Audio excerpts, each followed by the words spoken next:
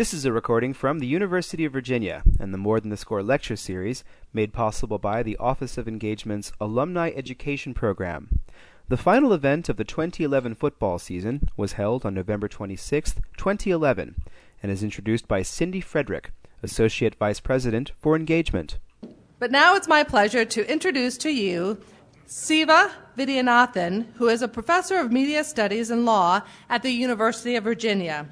Siva earned his Ph.D. in American Studies from the University of Texas at Austin and has taught at Wesleyan University, the University of Wisconsin at Madison, Columbia University, and New York University. A former journalist, Siva is the author of 2 books and co-edited the collection Rewiring the Nation, The Place of Technology in American Studies. He has also written for periodicals including American Scholar, the Chronicle of Higher Education, the New York Times Magazine, Columbia Journalism Review, and The Nation. Please join me with a big wahoo welcome to Siva. Thanks. Thank you. All right, thank you, and thanks for coming out this morning. This is a really exciting day around here, so I'm going to distract you a bit from football, which is not an easy thing to do. I'm really excited about the game this afternoon. As you just heard, I'm an alumnus of the University of Texas, so I'm even getting over the game from Thursday night still, which was quite exciting for me. Now, let me see a show of hands. How many of you have a Twitter account? That's a pretty good number. Okay. How many of you are on Facebook? Significantly higher number, more than half. How many of you use Google? Right, of course. Right.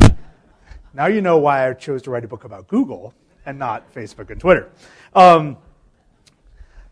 So I'm also the new chair of the Department of Media Studies here at UVA. So I'm going to take a moment to introduce you to the department. The Department of Media Studies is 4 years old. We have just begun our effort to introduce to the curriculum here at UVA a multidisciplinary and integrative approach to studying how media affects the world, to study how we use and engage with media of all forms, film, print, digital, etc., and how the exercise and extension of these media forms has altered our perceptions of the world, altered our perceptions of information, altered our ways of dealing with each other. The number of fascinating and crucial questions is infinite. If you look at what happened in North Africa, in Tunisia and Egypt in the spring of 2011, you can't help but ask really interesting questions, crucial questions, about the role not only of Facebook and Twitter, which I'm sure you've heard a lot about, but the role of Al Jazeera, which played an increasingly significant role in how people throughout the Arab world learned about rebellion and resistance within their own region in a way that was not possible 10 years ago. And so we are just now starting to figure out what exactly happened in terms of media usage in the revolutions in Tunisia and Egypt. And we're also trying to figure out why those revolutions went as they did. And as we know, even today, we're not even sure how Egypt's going to end up.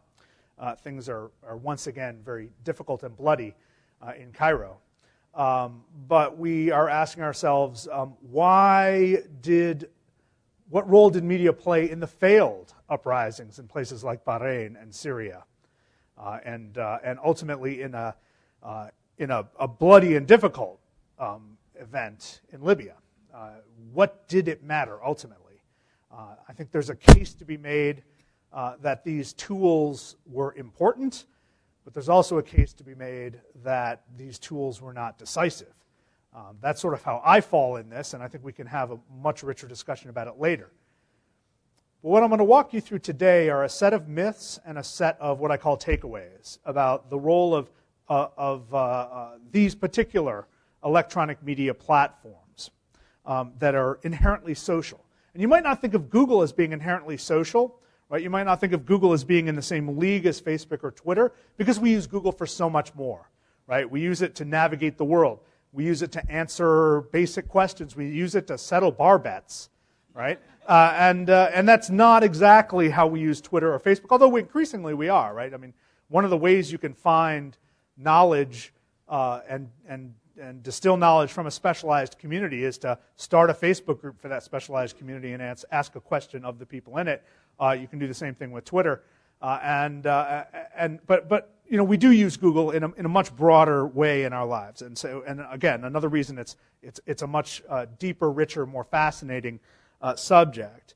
But so I'm going to introduce these myths, and I'm going to introduce the takeaways that I've sort of distilled out of my observations. What I'm presenting to you today is in many ways a lot of summaries of social science that's being done in a variety of different places around the country and around the world. One of my jobs as interpreter of this social science is to try to make sense of it as a whole and try to present it in as broad an audience as possible. Now, one of the things about social media is it hasn't been around very long, right? Anyone know how old Facebook is? Yell it out. Yeah, 5 or 6 years as a major phenomenon in public life. It's actually about 8 years old in total. It started, of course, as a rather exclusive social networking service for a handful of universities, mostly private elite universities in the Northeast, and after a number of years gaining in popularity and importance in that very small sliver of American life, it expanded and ultimately exploded to the point where, anyone know how many Facebook users there are as of today? Yeah, about 700 million, which is amazing. Around the world, 700. Now, it doesn't mean 700 million people use Facebook every day or regularly or check it 40 or 50 times a day like I know you do. But it does mean that that's how many registered users there are. But the amazing thing about Facebook is, unlike a lot of media platforms that you may have read articles about over the years, like Second Life, where a lot of people registered, tried it out once, and never went back, Facebook is what they call in the industry sticky. People get hooked on it in a really interesting way.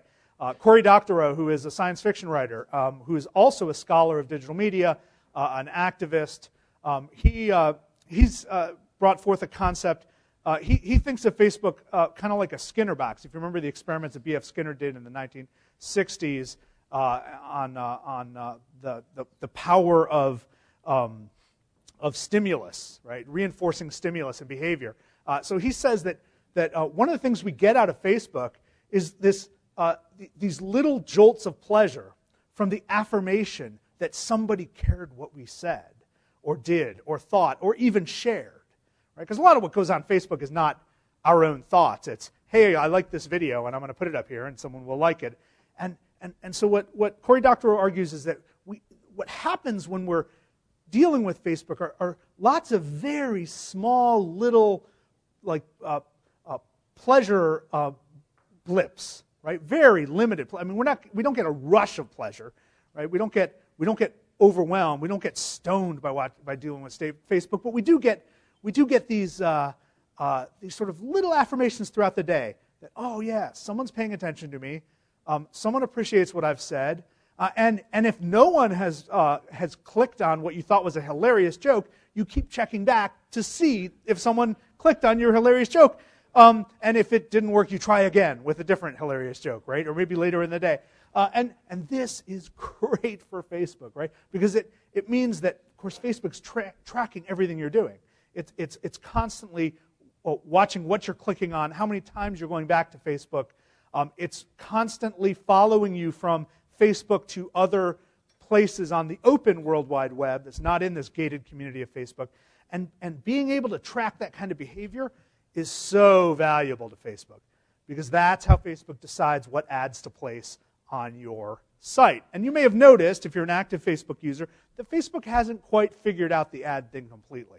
Right? Facebook often puts ads on your site that are actually kind of inappropriate, because all it's doing is reading keywords that show up on your site, and often inappropriately. So for instance, if there's a political candidate or leader who you really hate, and you post a lot of things about that person, you're going to start getting ads for that person on your Facebook site. It happens all the time, right? Because Facebook can't tell the difference between you making fun of somebody and you saying nice things about somebody. It's not at that level of comprehension and understanding yet. Now, one of the things about Facebook and Google and Twitter is they are data vacuums. They don't just exist there to give us these little pleasure pops. They don't just exist there to help us connect with friends from high school. That's actually the frosting on the cake. What they really do is gather a tremendous amount of data about our behavior for two reasons. One, in the short term, position those ads in hopes that those ads actually appeal to us, and we do occasionally click on them, because if we click on them and we buy something, then Facebook makes money. Or Google makes money, and Google makes a lot of money through this. Google, as you may have noticed, actually does a really good job positioning ads next to your search terms, right? But as you use Facebook more, Facebook learns more about you. As you use Google more, Google learns more about you, and the ads are supposed to become more appropriate, more relevant to your interests. At least that's how it's supposed to work. Google has been at it longer, has more data, has, I think, a better, higher level of algorithmic engineering going on, and therefore has a much more successful advertising system, and therefore makes a lot more money. Facebook didn't start making money until last year, and because it's not publicly traded, we don't actually know how much money it makes. We know that its potential valuation, if it were publicly traded, is astronomical. And there have been attempts by Microsoft and some other companies to try to come up with a value in an attempt to purchase it. That was long ago. Now that number is so high, nobody's reasonably trying to purchase Facebook, but there's always this question of just how much it's going to be worth when and if it does go public. So we don't really know much about how much money Facebook's making. We do know that it only started making money recently, that it loses a tremendous amount of money sheerly by being so popular. I mean, one of the paradoxes of doing business on the web is the more popular you are, the more your costs are likely to wipe you out, because you have to keep the servers running all the time.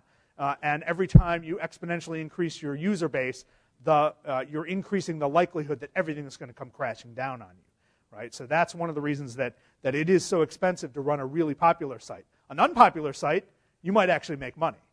It's really weird that way. It's really weird. And that's one of the reasons that they need advertising to work so efficiently, right? Many newspaper sites have found themselves running their advertising system the old-fashioned way. You go out and you sell a position on a page, guessing about the number of page views. And that has not worked out well for newspapers and magazines in that straight-up non-algorithmic sense, because it's not very efficient. They end up asking companies to spend a lot of money for a return that ends up being very disappointing. And this is one of the 100 reasons that newspapers and magazines are not as successful on the web as companies like Facebook and Google. But I said these are data vacuum machines, right? And I said that Facebook has not figured out how to understand the difference between when you're making fun of a political candidate and when you're saying nice things about a political candidate yet. And the goal here is for all of these companies, and one of the reasons that they hire the smartest mathematicians they can find, the smartest computer scientists they can find, the smartest linguists they can find, is that the holy grail of this business is to understand the sentence, the human sentence. And the human sentence is one of the most complicated machines ever invented. We learn how to work them at a fairly young age, and so we take for granted how complicated these things are, how powerful these things are, and how diverse they are, right?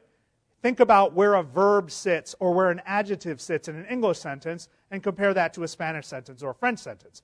And those are really closely related languages, right? Then look at a Cyrillic language, or look at Mandarin, or look at a sort of hybrid language like Indonesian, and then try to figure out how computers are going to try to read this stuff. It's mind-boggling. And there are groups of incredibly smart people trying to figure out these problems.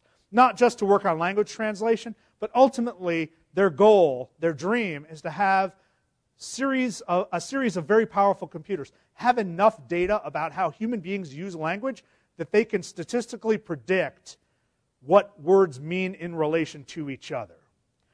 Computers will probably never actually understand the sentence, "What is the capital of Idaho?"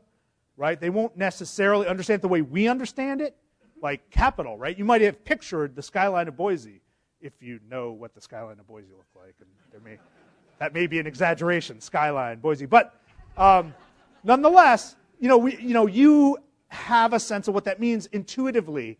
It's part of your operation as a social animal to get a sense of what each of those words means and how they work in relation to each other, and that you've associated it with an actual place in the world, right? A place you might not have ever been to, but you associate that. That is a really remarkable and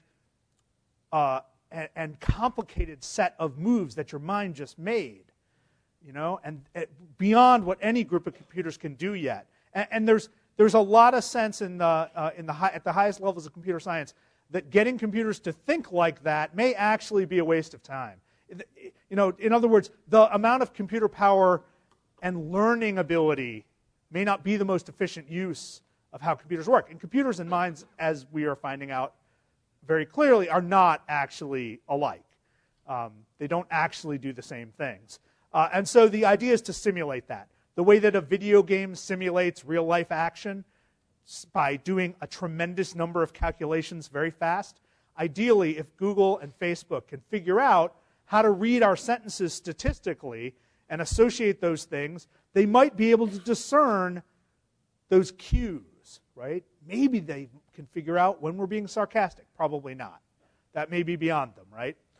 They may not understand that I made a joke about Boise, and I hope I didn't insult any Idahoans in the audience. All right, so here are a few myths about this environment.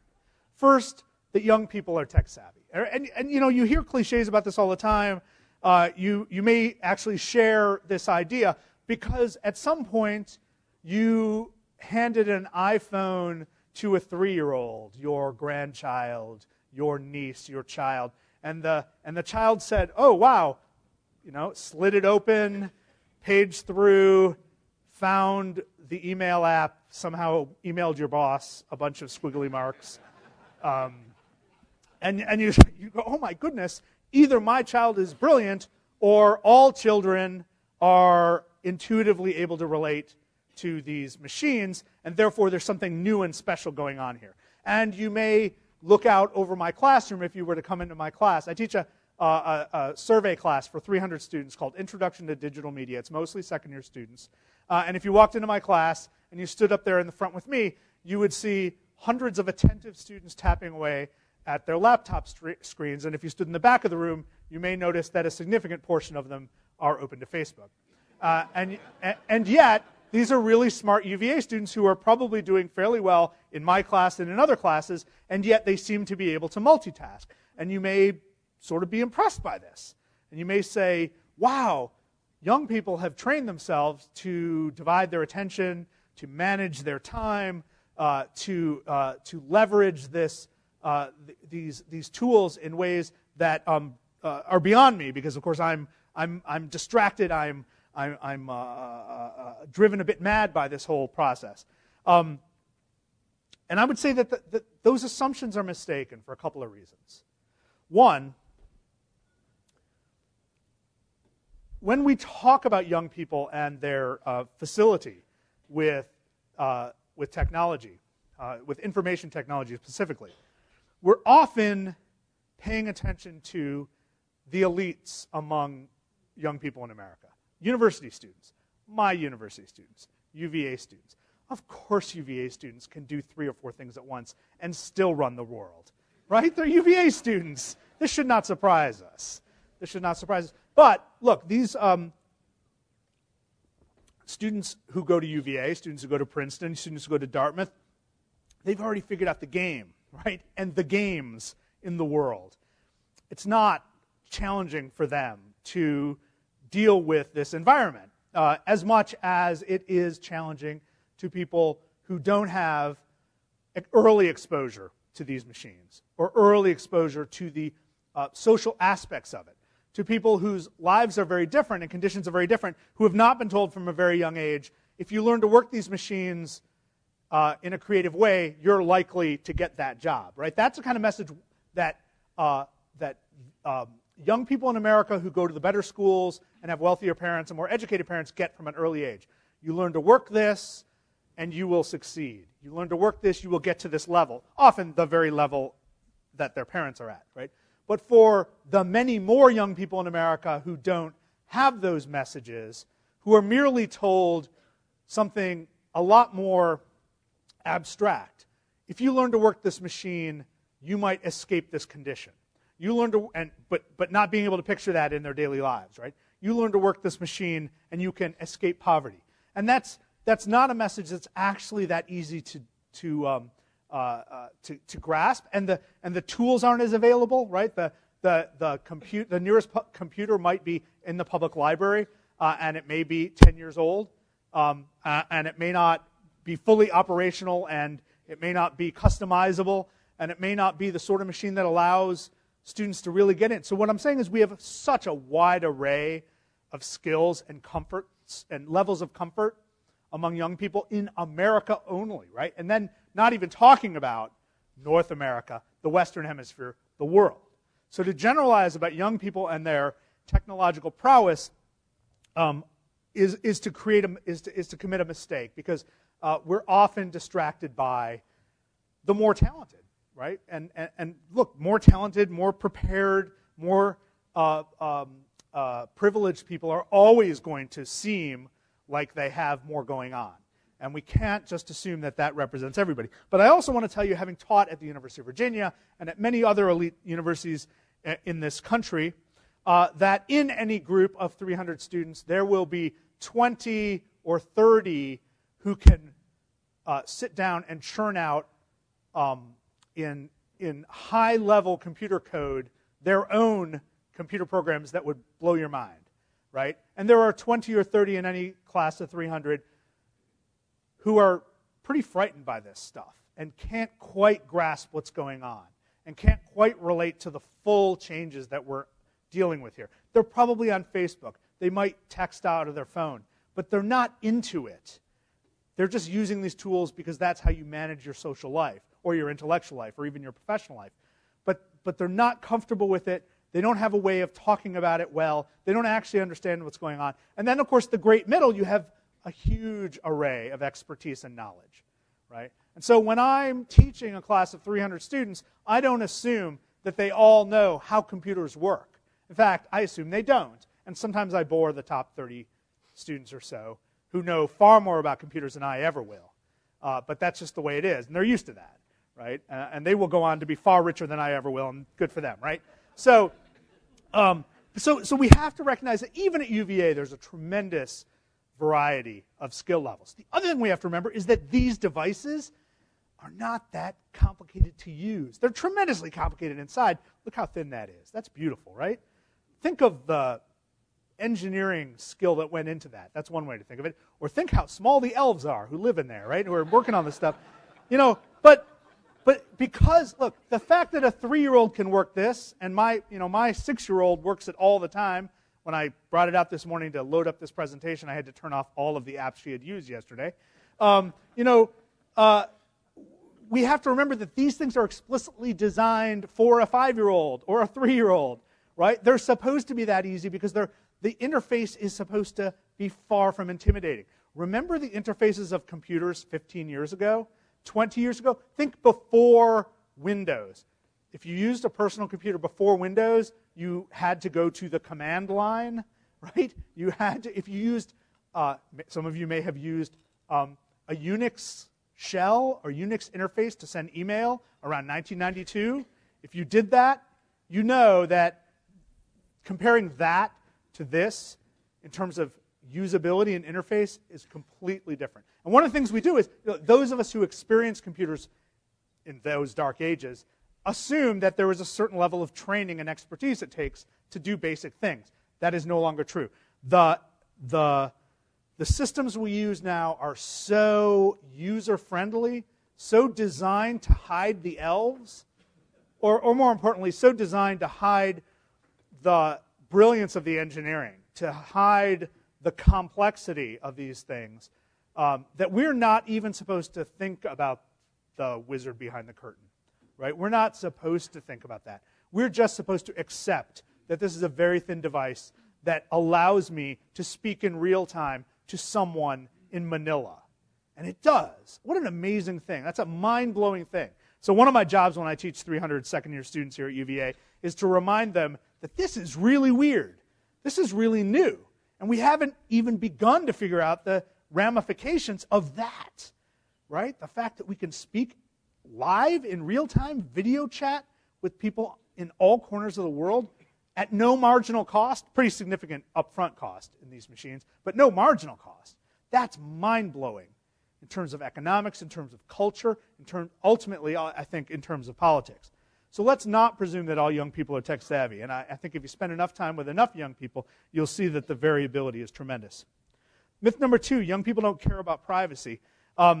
I've read article after article along these lines. People have written entire books about how we might as well give up on privacy now because, after all, young people clearly don't care about it. Look at all the pictures they're putting up on Facebook that are going to someday cost them a job, right?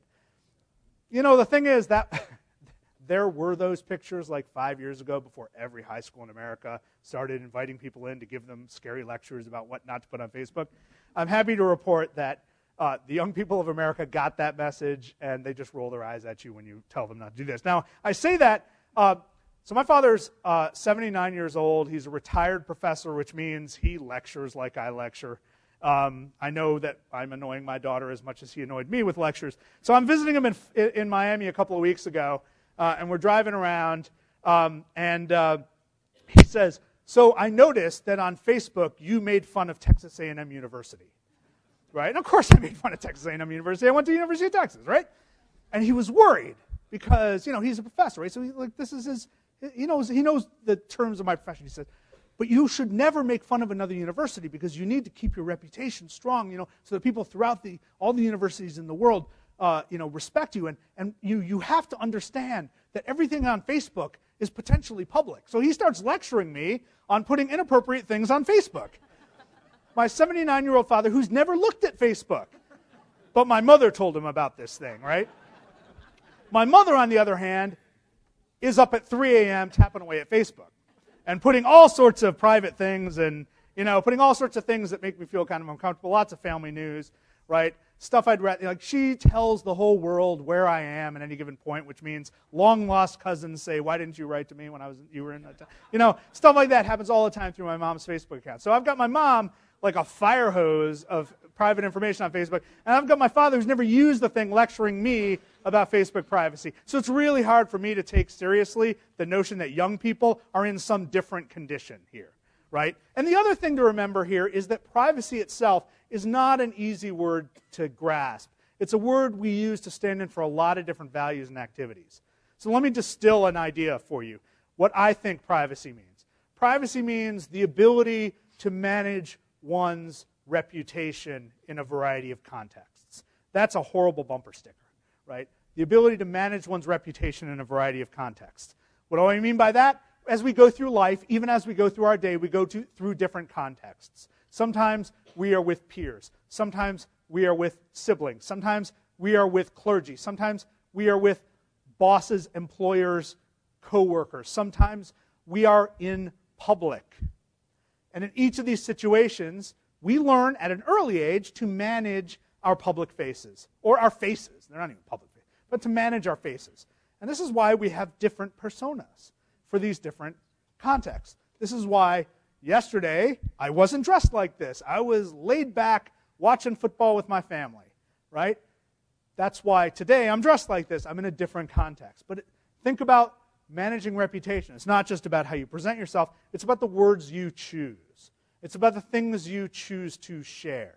I didn't tell you the specific things that my mother put on Facebook that I wish she hadn't, because I don't think it's appropriate. I am exercising privacy. I am managing my reputation in this context, right?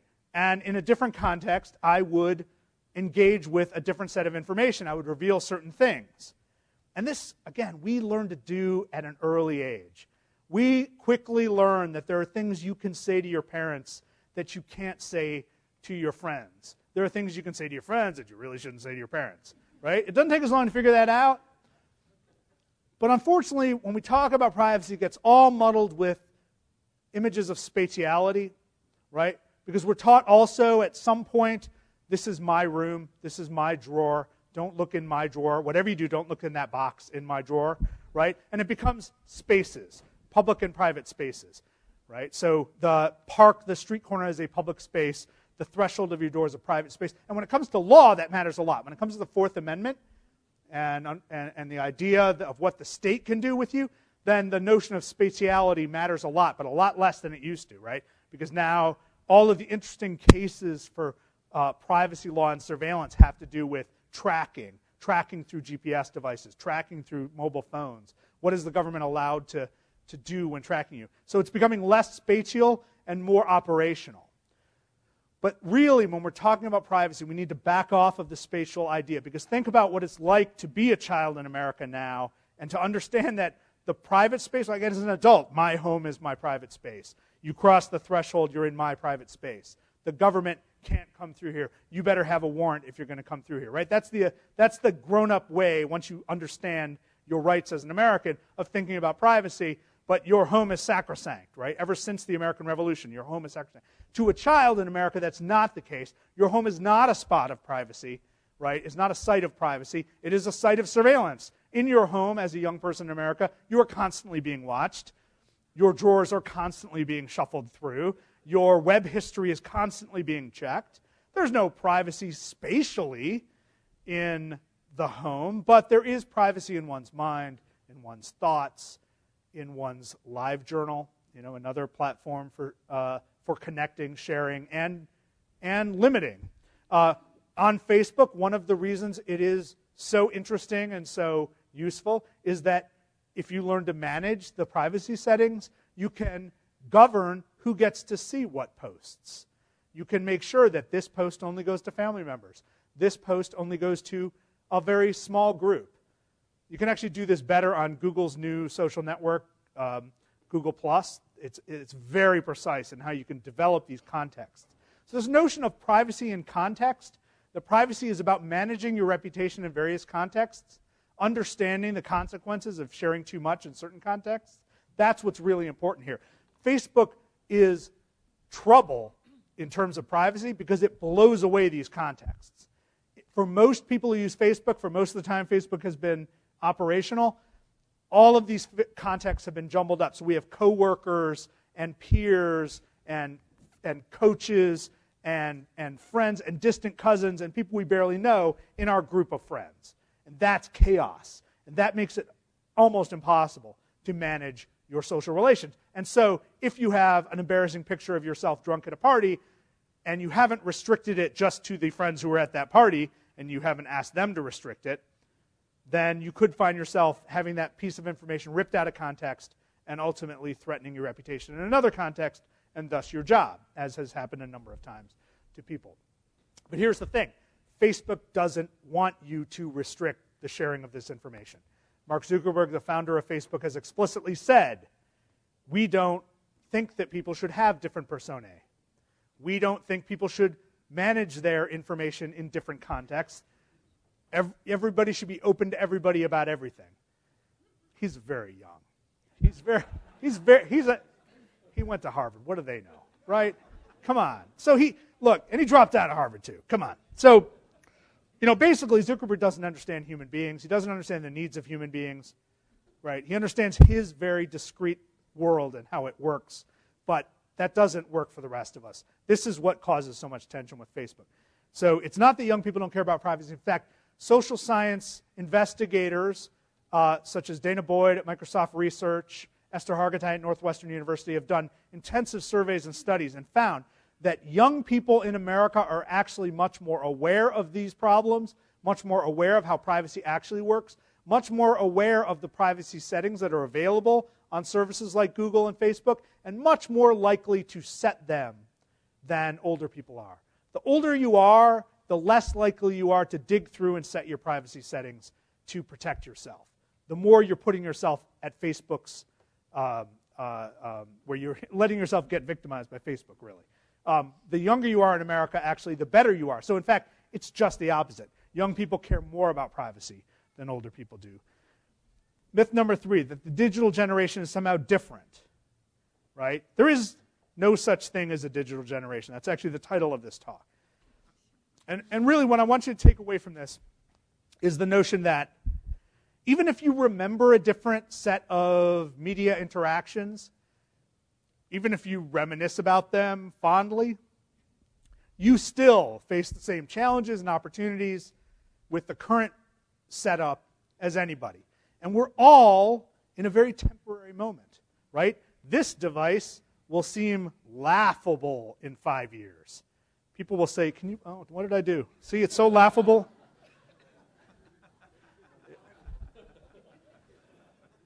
It's so laughable that I messed it up. This device will seem archaic in some way. Who knows what, maybe it'll be too thick. Maybe it'll be too cumbersome. Maybe it'll be too slow. It's already trouble. Here, actually, I'm going to just unplug it and see what we do here. There we go. Yay, good. All right. So I think thinking about different generations in terms of media forms and technology is unhelpful. It's unhelpful. I think it hides more than it reveals. And the reason is twofold. One, when talking about digital generations, again, we ignore the diversity. We assume that everybody of a certain age group shares an experience, shares access, shares opportunities. We ignore economic diversity, ethnic diversity, global diversity, national diversity. We ignore value diversity, right? We ignore religious diversity, all those sorts of things when we gather people into generations, which is why my point number 4 is I hate the very idea of generations, and I wish we would discard it. I think it doesn't make sense sociologically. It doesn't make sense historically. It's circular, right? What happens when people talk about generations, when people do marketing studies, and the studies about generations are almost all about marketing. They're not about social science. What people do is they arbitrarily define a generation by some years, right? The years are so the baby boom, we often read lasted from 1946 to 1964. There are actually demographic reasons for that because that's when the slope of birth rates increased and decreased. And so you can say there actually was a baby boom. There were a lot of babies born there. But that's a long period of time. And to assume that people born in 1946 share anything with people born in 1964, go on, ask, right? No, did not happen. You were born in 1964, you did not have to worry about being drafted for Vietnam, right? If you were born in 1946, you might not have had to worry about that either because your life might have been in a different place. But you were born in 1956, oh boy, you did, right? These are important things to remember, that the diversity even of that phenomenon, the baby boom was a demographic event, but not a generational event. Because there is no shared experience. Think about two people born the same year in the United States in 1956 who reach that very sensitive, dangerous age in the late 1960s or early 1970s when they might actually have to face a question of how the Vietnam War affects them and their families, right? One is really wealthy, one is very poor. They're not going to experience the Vietnam War the same way. One is Asian American, one is not. They're not going to experience the Vietnam War the same way. One is a man, one is a woman. They're not going to experience the Vietnam War the same way, right? One is deeply religious, one is atheistic. They're not going to experience the Vietnam War the same way. To assume that even a historical event can have a singular effect on a group of people born on the same day is absurd. It ignores the diversity of the human experience, right? To come up with these artificial categories and boundaries saying people on this side of this line are in one generation and this side of this line are in another generation is absurd, because people are born every minute, right? It's a continuum. It's a continuum, right? So to talk in my field, I hear way too much about millennials. I have no idea what these people are, right? It makes no sense to me. It makes no sense to me, again, because it ignores the tremendous diversity of the experience of the people who sit in front of me in class. And I've been doing this for more than 12 years, right? And over that 12-year period of time, I've seen a lot of the same problems show up in people's lives of the students who sit in front of me and come talk to me. And I've seen a lot of the same opportunities and a lot of the same levels of excellence. But I've also seen things change. So things change and things stay the same, but they can't be bracketed off in terms of generations. And this drives me nuts. It drives me nuts. Whenever I read about generations, I just hit the roof in anger, because it just makes no sense to me. So here's one of the takeaways. We're all just babies when it comes to digital technology. This is all new to all of us. Some of us are more into it. Some of us are more adept. Some of us can put it in a historical perspective because we once typed things into a command line, right, or flipped an LP record.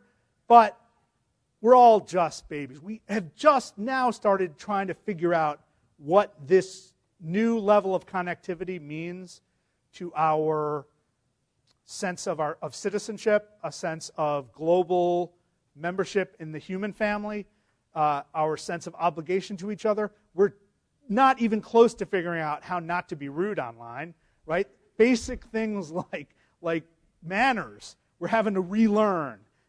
Social norms we're having to re-engineer. So we're all in this together. Again, thinking about different generations, thinking about these young people today and how they have it differently, or how weird they are, or how talented they are, doesn't help us with the fact that when it comes to challenges about privacy, my father and my mother and my daughter are all in the same boat, and the same true for everyone in this room. We all have to face the fact that these systems are designed to use us in certain ways, and there's not necessarily anything wrong with that. We just have to make sure that we use them back appropriately, right? That we understand the terms of the transaction. And what we don't have is clarity and transparency about these systems. We don't fully understand them. In fact, in some cases, we're not allowed to understand them. And that, I think, is the big problem. So instead of talking about our differences when it comes to these digital media, I think we should be talking about how we all face certain challenges. There are certain policies we might want to change to protect people. There are certain technologies we might want to adapt faster than others. There are some technologies we might want to avoid. Again, digital communication technologies are not neutral. You can't just imagine that people are going to use these technologies as they wish. They're designed with certain values embedded in them. They're designed to do certain things. Now, we the users, have certain abilities within the range of how they're designed, right? But they are designed to encourage us to do certain things. So Facebook is designed to get you going back to Facebook. Facebook is designed to get you to click like as much as possible. We still have free will. We don't have to. But Facebook is designed to encourage you to do that. It is biased in that direction. Biased in the direction of revelation. Biased in the direction of sharing. The defaults are set to share everything as widely as possible. Now, we have the ability to go in and adjust those defaults, but we don't always. But digital technologies are not determinative, right? We have the ability to resist. We have the ability to customize. We have the ability to fight back as citizens and as consumers if we don't like how things are going. We don't have to just let technology happen, right? We actually have some autonomy over our technological worlds. And you're saying to me, I was at Best Buy yesterday and I had no autonomy. I had no control. I had to buy that game system, right? But in fact, we do. And one of the things I would love for people to take away from all of my lectures and all my classes is the fact that we can decide what we want to embed in our lives, and we can do so in a knowledgeable way if we make sure that we take the time to study how this stuff works, and we take the time to understand where we're going with it, what the real consequences are. So let me conclude by saying that my book is for sale outside. But more than that, we are not new animals, new beings in this world of digital technology. We are the same old human beings. And what a lot of these technologies have allowed us to do is amplify some of our behaviors, satisfy some needs we've had for a long time, and get better at certain things. These technologies make just about everything easier, but they don't create new desires, new needs for us. We are the same human beings we've always been. We're just better at some things now than we used to be because we have these devices and technologies in our lives. That means there are going to be problems and challenges that we can't foresee, right? There are going to be costs that we can't foresee. And there are going to be tremendous advantages and changes that we can't foresee. So don't trust anyone who tells you how things will be. Don't trust anyone who says, because technology moves in this way, we will be here by this date. Or because technology does this, we will be completely different human beings and different animals in 20 years. That person does not know what he or she is talking about. You can take my word for that. Thank you very much. I'd love to take some questions now.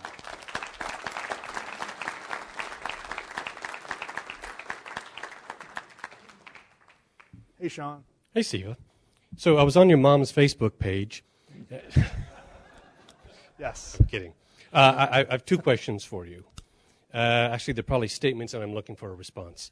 One is, I don't disagree with your thesis in general, but I have noticed, I have children, as you do, a little older, and it has occurred to me that, when I got into Facebook a few years ago, I did the usual reconnecting with people I knew in high school, sure, forging new friendships, and I realized that my kids now, with social media, with their smartphones at their fingertips, they can potentially always stay connected to people. Whereas I have, found myself reconnecting to people that I lost track of 10, 15, 20 more years ago. They're surrounded now by a group of friends that, unless the technology changes or unless there's a social change, they could literally always stay in touch with, and kind of carry with them. So experientially, I think the way they experience the world, the globe, they're truly global citizens in a way that, I won't be. Even now, I don't have that same, sense of, just always having those same friends. They're people I communicate with now and sort of catch up with, but they're not part of my daily life. And I'm curious how you see this technology affecting this generation. Well, knowing that sure. I'm not asking you to predict what's going to happen in 20 years. Yeah. And my second question, only kind of slightly related, is your thoughts on this CIA unit that's been tasked with reading social media, with reading Google, with reading Twitter, with trying to read trends around the world and predict, what's going to happen tomorrow. I heard a report. You may have heard the same report I did a few days ago on NPR, where they're allowed to look at foreign Twitter feeds and foreign Facebooks, but if they accidentally read an American citizen's Facebook page, they have to delete those records. So, wow, two big questions. I would say you don't know how your children are going to manage their collection of friends looking forward. Nobody does. We don't know what methods we will use to slough off the people we're not interested in. They have the ability to get rid of those people from Facebook, and they may choose to. They have the ability to ignore them, and they may choose to. What's different, and this is different for all of us, is that Facebook actually manages who they stay in contact with more than they may recognize. Right? Facebook actually chooses which of your friends will appear in your newsfeed more than others. And they don't tell you why, or why certain friends show up more often than others. So, but that's a problem you and your children share going forward. You're talking about the fact that you entered this arrangement and had to catch up in terms of connecting with people long ago, and the levels of connection will be weak or strong or in between. And that's the same going forward with their friends. They're going to have some friends from high school they're going to just not have anything to say to for 10 years. They'll still be in their Facebook feed if Facebook's in business in 5 years, which there's no guarantee of. But that doesn't mean that they're going to have the same or different experience than you. But ultimately, I think your experience and your children's experience will converge, largely because you're going to manage your social life through these systems more than you have, and they will continue to. So I don't think it's a. But the other thing to remember, though, is that again, your situation and your children's situation is fairly special in the whole world, right? Most children in the world don't have smartphones. Most children in the world don't have always-on connections, right? So that's important to remember, too. The second thing about the level of government surveillance, so in general, thanks to laws passed in the 1970s, the federal government, agencies of the federal government are not supposed to monitor the communications of U.S. citizens or even actually people in the United States without authorization. It used to be through the FISA court, but we basically ignored that provision, or at least the Bush administration ignored that provision, and then retroactively Congress altered the standards for that. But for the most part, the NSA, the CIA, the FBI still respect the general contours of that distinction, although not exclusively. But just like with phone communication, there are no such restrictions on monitoring foreign subjects and their communication.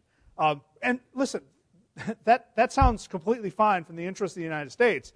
Right? We are protected as citizens or residents from the intrusion of the government without due process, but people beyond the United States who might want to harm us, of course, are not protected, and that sounds reasonable. But remember that there are foreign governments who can spy on you with that same level of freedom as the U.S. government has to spy on people in England, Germany, and Egypt. So that is a whole new subject, but the notion of data mining, that these rich troves of information can yield actionable intelligence, is very gestational, right? They've been building these databases of signals from social media for about 5 years now. It's going to take years for them to be at the point where they can actually tease out useful information through the noise. There's a lot of noise in there. There are a lot of people, using phrases that might sound like one thing that actually mean another thing. And so, I'm concerned about that, but I'm not sure that that in the short term, the security services in this country are going to find that trove of information that useful ultimately. Look, really bad people who want to do bad things in the world don't plan it on Facebook, right? They don't plan it on Twitter. They have their ways, and their ways are usually pretty protected from snooping. And we actually are very lucky that our intelligence services, our security services, are as good as they are at cracking those discrete levels of communication. But there's a whole lot more going on there that we should talk about some other time, I think. Yeah. Thank you. Yes, sir. Hi. Even though you say a person protect what they put on Facebook, I don't understand why they would ever put an embarrassing photograph on Facebook. Good question. The question was, why would anyone put any embarrassing photograph on Facebook? And the answer is that things are embarrassing in some contexts and not in others. And things are embarrassing to you later that are not embarrassing to you today. I mean, think of the poetry we all wrote when we were 14 that we didn't know was so embarrassing, right? We didn't know it at 14 that it was embarrassing. So, but the other thing is that, again, like there are pictures or accounts of our lives that in a particular context among the right people can just be funny, charming, cute. I remember the time that my sister threw up all over the back seat. That was so cute, right? Well, actually, in this context, that's not cute, right? When I tell you that she was 4, it might be cute, right? So it really is, again, about context. Why would someone put something on Facebook that's potentially embarrassing? Because at that moment in that context, that person might not be imagining that will be taken out of context. And in the early days of Facebook, when no one's parents were on it, and there was a sense of comfort and control, and the context was clearer, a lot of people put a lot of things that they wouldn't necessarily want to share. So when I was on Facebook early on, when before it was open, and I was a faculty member at New York University, a lot of my students wanted to friend me, and we basically, faculty who were on Facebook, shared a rule that we would not be friends with our students for this very reason, because our students were putting photographs of parties and accounts of parties on their profiles, and we didn't want to know that, right? I don't want to actually know what my students do in that way. I just don't. It's not the sort of thing I want in my mind as I'm dealing with a person I want to view along a certain defined relationship of mutual respect, right? But the other thing is, some of the students were not careful about limiting who got to see their materials, and stuff would show up in searches. It was, there were all sorts of problems. Those problems are, I think, less frequent now. There's a better awareness of the potential hazards, and Facebook does give people a bit more control now than it used to. But the answer to that question, why people do it, is that they perhaps have not calibrated that things are not embarrassing here, but might be embarrassing there. Yes, sir. You alluded to the. Is this on? You alluded to the change from sort of a physical privacy to perhaps might be called a virtual privacy. Sure. And you also stated that you thought that your research had shown that younger people were actually more interested in privacy than perhaps, or more conscious of it, than older people. So how do you see this playing out in legislation? As our founding fathers saw a need to legislate private privacy. Yeah. How do you see this playing out? Because the legislators are going to get involved in this. Yeah, that's a really good question. So, look, our earliest privacy policies are expressed in the Fourth and Fifth Amendments, right? So the Fourth Amendment protects the threshold of our house. It protects our property from illegal search and seizure without due process. And this, of course, comes out of some very bad experiences with British soldiers, right? The fact that British soldiers were put into our houses and there was no protection from search and seizure before the Revolutionary War. And so this was a very specific intervention that many of the founders felt was necessary. Not all of them, certainly. This was not a universally held value. But that was sort of the genesis of American privacy. Part of the Bill of Rights, something that clearly restricted the federal government from doing things that the British soldiers had done. It did not restrict, by the way, of course, what the states did. That didn't happen. The Bill of Rights was not incorporated in the states until well into the 20th century. And of course, the Fifth Amendment, which protects your thoughts, right? It protects you from having to testify against yourself. It means what's in my mind can stay in my mind, and you can't coerce or threaten it out of me. And that's just as important. So the Fourth Amendment and Fifth Amendment work together to give us a sense of protection from the powers of the state. Again, the federal government. It stayed pretty much there. Privacy violations became a matter of civil law about 120 years later as people started finding reason to file suit against Snoopy reporters and photographers who were climbing through bushes to take pictures of weddings and so forth. And so you start to get this other area of privacy started, but that wasn't really legislative. It was through the courts. Then we get not much happening in the privacy area until the 1970s. In the wake of revelations of governmental institutions snooping on Americans, right? The fact that the IRS and the CIA and the FBI were sharing information about people who were considered subversives in the 1960s and 70s. Those revelations that came out in the Church Committee reports in 1975, in 1974, a lot of revelations that came out of Watergate made a lot of Americans concerned about the power of the federal government, and this happened at the same time that people were growing concerned about the power of database companies and what was then a very early credit card industry and credit reporting agent industry. And so we see a flurry of legislation between 1974 and 1976 to protect people from having government agencies share information, It's one of the reasons that the FBI can't know what the IRS knows about you, because there's a law forbidding that. Again, without due process. They can ultimately, there are ways around it, but judges have to sign off on it. But it's also why the credit system actually protects you. I know it sounds crazy. Protects you better than most big systems do. In the credit system, you actually have rights. You can appeal to remove things that you think are improper information. You can limit who gets to see your credit report. That's all because we passed laws around 1974 limiting what credit reporting agencies could do and giving us certain abilities to get and restrict information about ourselves. That's one of the most important privacy laws we ever had. So there was that flurry between 1974 and 1976 that was really important in reestablishing our relationship with the federal government and with big database companies.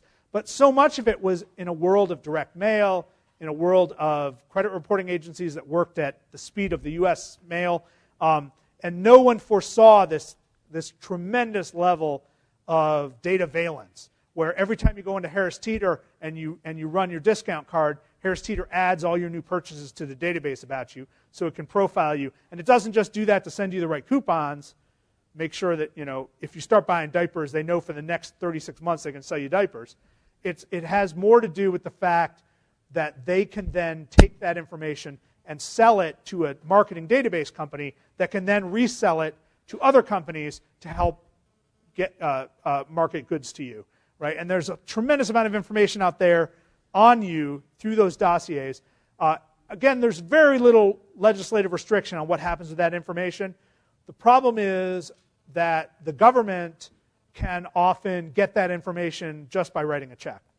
They don't have to get a warrant to get that information, and they're using that to build up profiles as well. So we've had people snared with false positives, like being accused of trafficking in dangerous things, largely because they've misread these consumer databases. It doesn't happen a lot, but it does happen occasionally.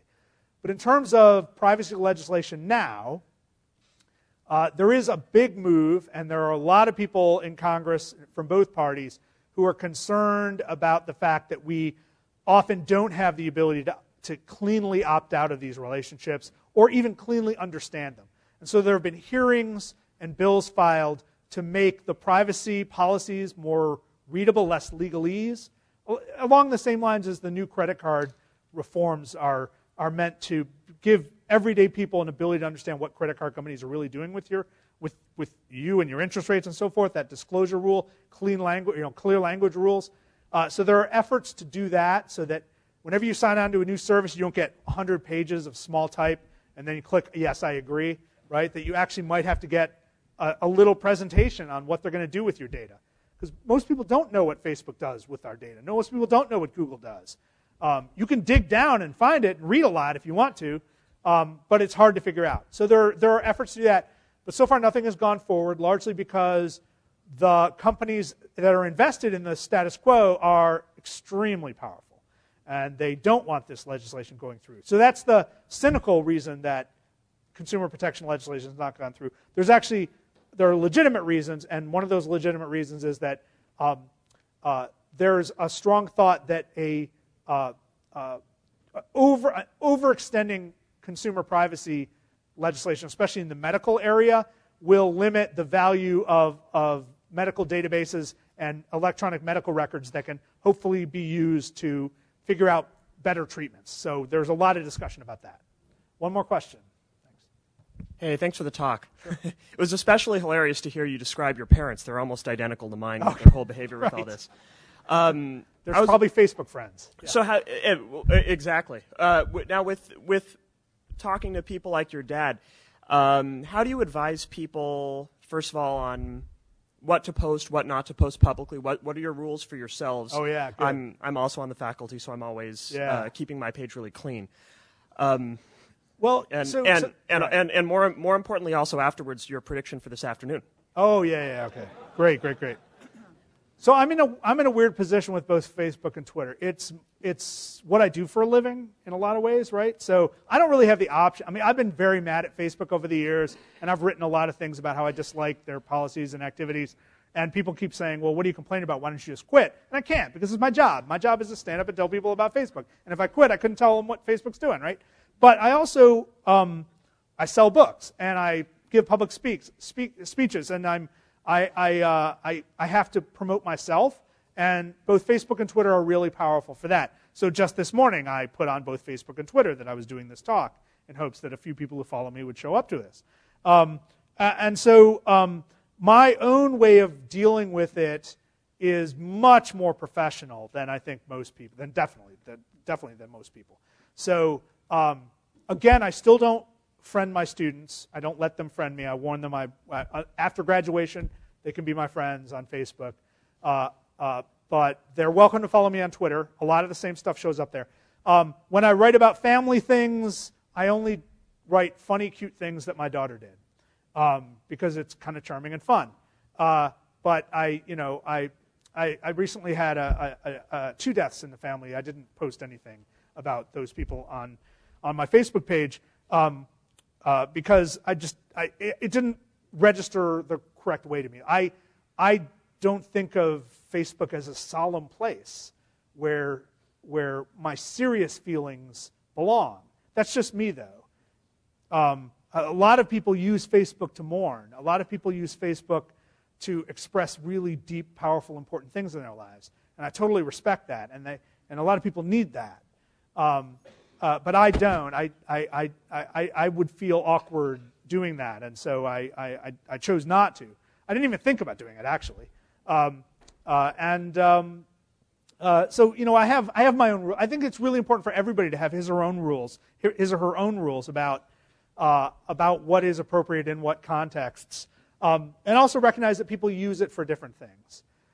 So whereas my mom uses it almost entirely to broadcast news to the family, I use it almost entirely to tell jokes about Texas A&M. I have a lot of stuff up there that is sort of expressing my political opinions, a lot of stuff up there about sports, a lot of stuff up there about music. It's kind of like a TV show from my mind, but it's that shallow. It's just a TV show about my mind. And if I write something in a newspaper article or something, I'll post that article up there, again, publicizing myself. But that's not how most people use it, and I don't pretend that it is. Now, I think we're going to win today. And I say that because I've studied college football almost as much as I've studied electronic media, and I think that we have, for the first time in my memory, the level of discipline and focus that can actually manage to upset a much more talented team, which they are. Virginia Tech is a much more talented team, but they don't have the focus, discipline, and spirit that this particular team has. And I sure hope it lasts past this year, but I'm really impressed with the UVA football program in the past 2 years. So I hope we can all celebrate together soon enough. Thank you.